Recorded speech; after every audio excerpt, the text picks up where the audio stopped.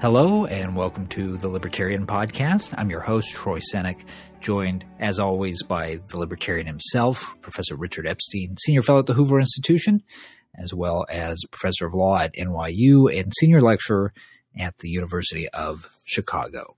Today, the GOP Tax Plan. And Richard, since you and I talked last, we have for the first time gotten an opening bid from Capitol Hill on a Republican tax reform package. We had the House of Representatives release their plan last week. As you and I record this, we're supposedly right on the cusp of the Senate releasing theirs. So why don't we start on the corporate side? Anyone who's listening to a show like this has heard this mantra for years. The U.S. has one of the highest corporate tax rates in the world at 35%. We've got to bring it down. The House plan would do so, down to 25%. 20%. Now, Richard, what you will hear from some people, I've heard this a few times since this plan has been released, is a confusion wherein they'll say, how is it that I hear about these high rates that these companies are supposedly paying, yet I also hear these stories that crop up every few years about these corporations that pay almost nothing in taxes. Unpack that for us. Well, it turns out that if you actually have the high rates domestically, what will happen is many companies will try to engage in what is sometimes called corporate inversions, which means what they'll do is they'll take their basic position and send that one overseas. And so what will happen is they'll take the advantage of the low tax rates elsewhere. So, for example, those turn out to be about 12.5%. When you're in Ireland. And when companies start to do that, they have to pay American tax rates on American earnings, but with respect to their global earnings, they get it at a much lower level. And then that creates the further problem is if they have to pay the higher tax rates or differential to get you back to the higher tax rates, when they repatriate the money, they won't do it at all. So it will tend to sit overseas, and that opens up the way for all sorts of tax gimmicks, introducing third-party transactions and so forth, and to try to take advantage of some of the money inside the United States, at which point the Treasury puts on more protective rules, and the whole thing starts to become very, very odd. So what you're seeing here is basically a fact that these companies do respond to the incentives that they face. And one of the strong arguments in favor of the GOP bill on this point is if you see this massive exodus and corporate inversions taking place, it means that these incentive effects really do matter. So instead of treating this as a kind of an odd anomaly without an explanation, it is better treated as a fairly serious symptom of why it is that something has to be done in order to improve the overall situation. So there's no puzzle in this particular case. These companies have a bunch of guys who have green eye shades, and they respond very accurately and very quickly to incentives. These are not people who make cognitive mistakes, numerical errors, or anything of the sort. And in some cases, I think their schemes are a bit illicit, like the one that Apple engaged in to try to pay no tax even under Irish rules, and I think they've been slapped down for it. But even if you put aside the abuse, the rate differential does attract these kinds of responses.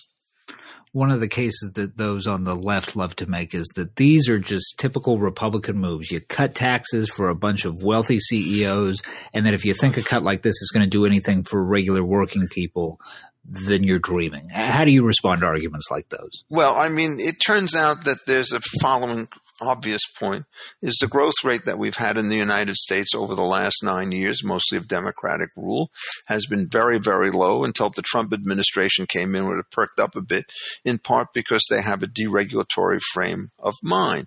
In addition, if you start looking at the salaries under the current regime where you have the high corporate tax rates, it turns out that they're absolutely stagnant. And in fact, the recent headline in the Wall Street Journal went something like employment levels down to post-war low or something, or low in 17 years, wages dead stagnant. And so what you have to do is to ask about the alternative policy against the admitted failure of the current policy. And the argument that is made on the other side is, I think, a pretty strong argument. In principle, if you give somebody a particular tax benefit, the only way that he could take advantage of that tax benefit is to enter into a whole variety of complex contractual arrangements, which will allow him to essentially use the free cash that he's gotten. Some of these will be devices to create new capital assets. Well, you want to build a capital asset, you have to hire people.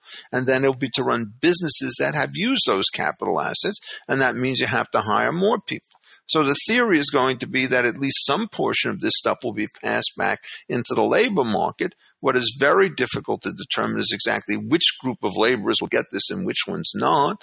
The administration put out a reasonably serious white paper in which it said the median family earning about $83,000 a year could, when you reach steady state, expect to reach a tax increase of between $4,000 and $9,000, which is roughly about between 5 and 11%. These are serious numbers. They may be a little bit overstated, but I think the direction is surely correct. And in effect, they also did growth numbers. And what those growth numbers suggested is that those countries with high corporate tax rates have considerably lower growth rates than those countries with lower kind of tax rates. You got to control for a bunch of other stuff, and you can't be sure that it's true. But the reason why these empirics make some sense is there's actually a theory behind them, which explains, in fact, that if you inject money into any one given place inside the economy, the people who receive it in order to get their true profits have to give cooperation with others. The other point is, of course, it's extremely difficult to figure out how you give additional tax breaks to people at the bottom end of the scale because they're paying very, very little in taxes. And indeed, their major tax burden is Social Security. So either you do it by indirection, which I think has a chance of work, or create another huge subsidy program, which I think has real dangers of destabilizing the budget.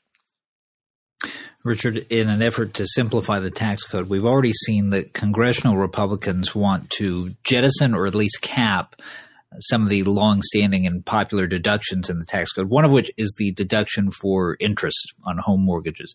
Now, as it currently stands, you can deduct home mortgage interest on a mortgage of up to $1 million. This would not totally get rid of the deduction in this proposal, but it would lower it to $500,000. We've talked before on the show about your dislike for the home mortgage interest deduction as a general principle. Are you satisfied with this compromise? No, I think in effect, if you're doing things by principle, what you want to do is to drive that particular number to zero. The basic intuition here is that the interest deduction should not be allowed because it's offset by the increased consumption that you have from the ownership and use of the capital asset which should help you to purchase. And in fact, if you could actually take all of the imputed income from a house into your taxable income, which would require a lot of problems of measurement, then it would in fact be proper to deduct the interest that you pay in order to get that taxable consumption benefit. But since you can't take the consumption into income, it's best to deny the other part of this thing. And in fact, I draw a very sharp distinction between the home mortgage type deduction, which I'm strongly against, and the charitable deduction, where I think what you're trying to do is to figure out how to get rich people to give subsidies to all sorts of other people, universities, healthcare, churches, and so forth. And if you deny that deduction, what it's going to do is to lead to a greater concentration of support for these critical institutions by the government. And in my view, decentralized control by private parties who get essentially a matching grant from the government in the form of the deduction is appropriate. Interestingly enough, if you do what I would rather see done, which is to flatten the tax system, which the Republicans are loath to do, the size of that charitable subsidy will be reduced, which I don't think is a bad thing. And the charities, I think, will be better off because if you increase the size of the growth, it may well be that you get a smaller deduction. But on the other hand, you're likely to have a higher income. And if you have a higher income and greater wealth, then you're more likely to give a charitable deduction. So it may well be people will give larger amounts of money because they have more money, which will offset the problem with respect to these charitable institutions. So I think that's the way in which those two things really ought to work. I want to revisit for just a moment a topic that we mentioned the last time that we talked about this issue, which is the deduction for state and local taxes. Republicans want to get rid of that, say that it's a de facto subsidy to taxpayers in high tax states from taxpayers in low tax states. But let me get you to react to the criticism that you're hearing from some people on the right, especially the members from the states that will get hit most hardly by this, who say that this is essentially tantamount to double taxation and that people really here are being taxed on income that they don't really have because they've already paid it out. How do you react to that? Well, it's half true and half false. First of all, there's no question that the initial charge is correct, which is if you have no income tax and small property taxes, you get very little by way of this particular deduction, which means that other states are picking it up. So there's no question about that. The other thing about the high income states, however, which makes it more complicated, is these are states which are much more generous with their transfer payments of one sort or another. So if it turned out, which is not the case, that everything that you put into the tax package at the local government gave you some degree of return benefits, then in effect you've already gotten the particular benefits for the services in question. And at that particular point, I think it's perfectly correct to say that we don't want to be in a position of giving you a break because you've got all of these high taxes and high services. But many of these people, in fact, also find themselves in a position where they're paying high taxes for which they get no return benefit. So if it turns out you have a rich person who pays $100,000 in state taxes and half of it gives them return benefits, okay, that's fine, tax that. But if they're giving $50,000 away and it's being taken for somebody else, then what you're doing is you're taxing them on wealth that they've never received. And so the question is, do you try to take that into account in the system? And it's very difficult to do so. My own reaction is to tough it out and to say we will eliminate those kinds of excess water in these systems if, in fact, when we deny the deductions, it's going to put pressures on the state to lower their kind of transfer payment system so as to be able to keep the rich people in them.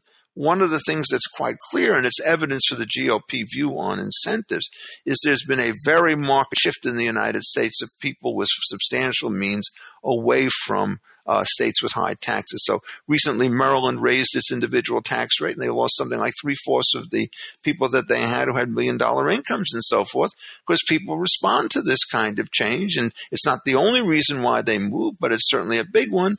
And therefore, once you understand all of this, I think what will happen is if you're tough on this, what you will find out is that the states will reduce the size of their transfer payments to keep their wealthier individuals. Now, it turns out, I gather the bill is drafted in a very complicated way. I was talking to some of my NYU colleagues today, and they said to me it's just not even clear as to which particular people get these benefits and which not. Does it go to partnerships? Does it go to firms? Does it go to individuals? Does it go to retirees? And one of the things about this kind of provision is you have to draft it exactly right. Otherwise, you find yourself in litigation, and the litigation that you find yourself in will mean that you're going to have billions of dollars shipped this way or that way, depending on how a court construes an ambiguous provision.